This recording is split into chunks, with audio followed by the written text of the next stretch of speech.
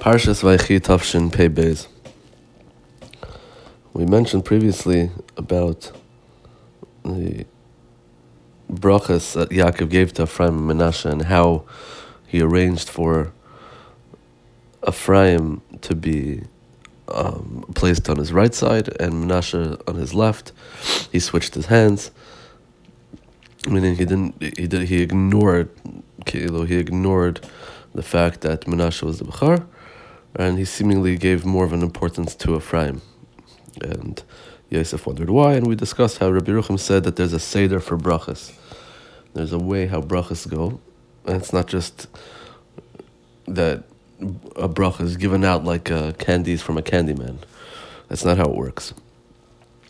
Now, I just want to continue as a sort of a sequel to that, a follow-up to that, a hemshech. And this also is found a bit later on in the parsha, in the actual brachas of the Shvatim. A similar idea. Listen, the next psukim in Perek Memches and Pasuk Chaf. So the pasuk says, "Vayivarchem bayomahu leimar, b'chol yivarch Yisrael leimar, yisimcha lekim k'Ephraim v'Menashe." Yaakov Avinu benched them on that day. He said, "B'chol yivarch Yisrael leimar." This is how the Yidden will bench their children. Yisimcha lekim k'Ephraim v'Menashe. Hashem should make it like Ephraim and Menashe. And Rashi explains it that way, that Yivarchem b'Brachosam, right? When someone comes to, in future generations, when Yidden bench their children, he will bench them with Brachosam of the bracha of Menashe and Ephraim, and will say Yisimcha lekim k'Ephraim v'Menashe. So Rabbi Yerucham asks a very simple question. Rabbi Yerucham says, so what kind of benefit is it that to Ephraim and Menashe that the Yidden will say, in future generations, we'll all say Yisimcha lekim k'Ephraim v'Menashe? What do they have from that? What's that to show that they're like the epitome of the best children? I mean, is that the idea? What's the what kind of benefit? What gain of what benefit is it to Ephraim and Menashe that the Yidden will in future generations say, Yisimcha lekim k'Ephraim v'Menashe? So he says, very interesting side over here. He says that the way that Yaakov Avinu benched Ephraim and Menashe was with such abundance of bracha, with such an overwhelming, powerful bracha, that it's not just that in future generations the Yidden will, when they bench their children, they'll mention Ephraim and Menashe.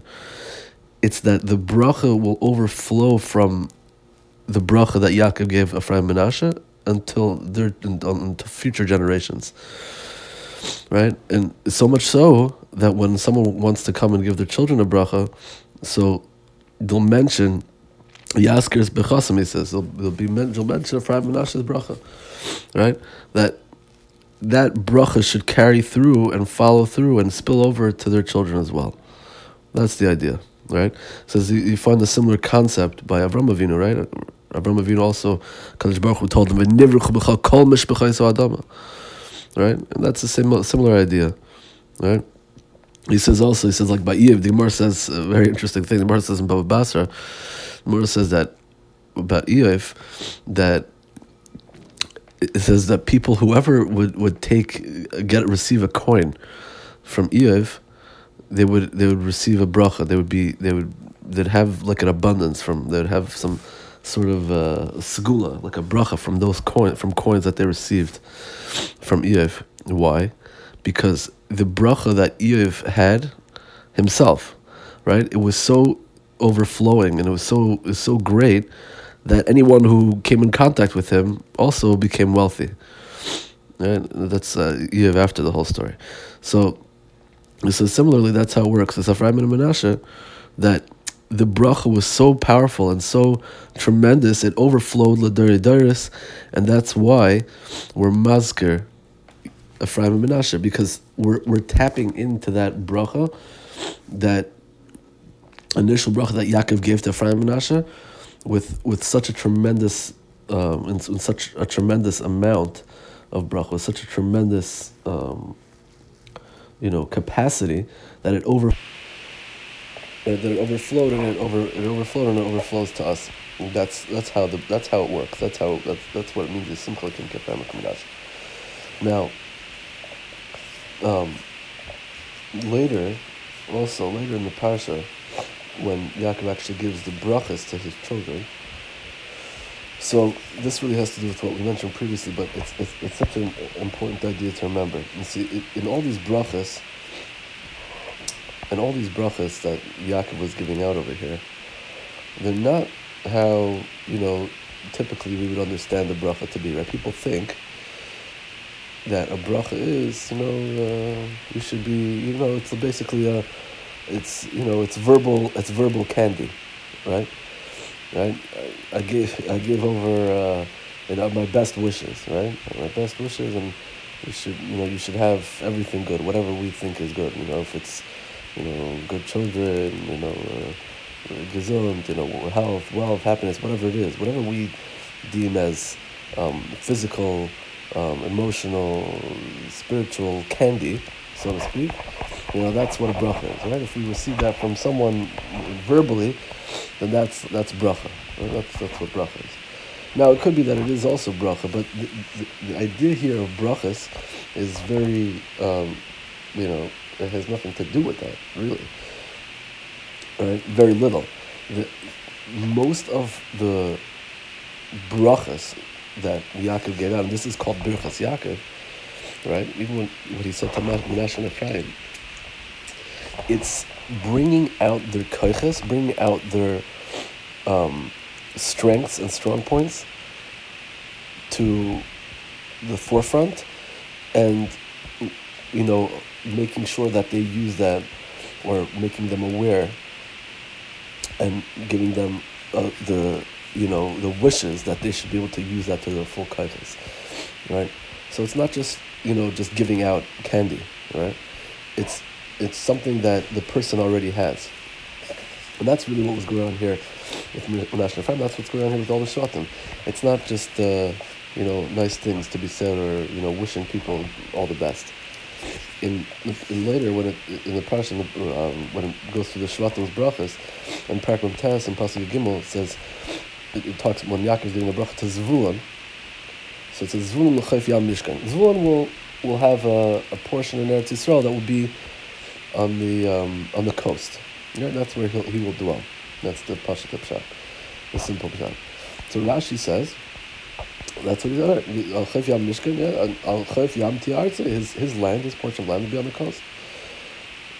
See, he says, Yerucham says a fascinating thing. He says, this is what we said before, that every portion that or every bracha that Yaakov gave to the Shvatim was, let's say if we're talking specifically about the land in Eretz Yisrael that they would inherit in the future, right?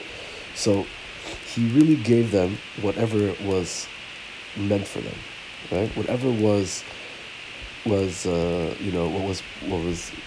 beneficial for them, and what was really predestined for them. This is because why did Zvulun get a portion on the Yam? Why was his part of Eretz Yisrael, his chelek in Eretz Yisrael on the coast? And Yisachar got an Eretz Mevarachas, and Asher was Shmina Lachma. He got he had a lot of olives in his portion of Eretz Yisrael. Why couldn't Asher have what Zvulun had? Why couldn't Asher have a coastal area of land? Why did one shevet have to have one part, another shevet have to have another part? I mean, what was unique about every portion to each shevet? So he says that it's not that he just gave out candy, right? It's not what's going on over here. Here you get this, you get that, and whoever on a first come first serve, or whatever I decide sounds good, I'm going to give it to you. No, it's the opposite. The person who intrinsically has that bracha dormant within them, that need for whatever it is to complete their shleimus, to complete their tafkid, that's what he verbalized here, right? And Yaakov Avinu, all he did was he brought that out in words, right? He formulated that in the form of a bracha. But really, that was what was due to them. And he just brought it out with words. That's the idea here. So it really has a lot to do with what we said previously and what we're saying now with Menashe and Ephraim. There's a different concept of brachos here that we're maybe used to. It's brachos are not given out like candy.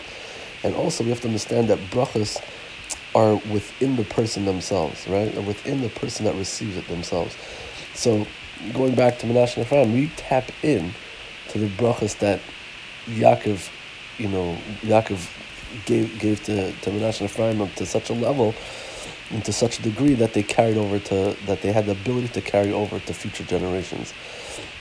Because what it is bringing out the person's strengths and the person's characters and allowing that to come to its full capacity, allowing that to come to how it should come out and how it should work and how a person should use the best of their abilities, and not that we're just throwing dollar bills and throwing candies at people. That's not the idea.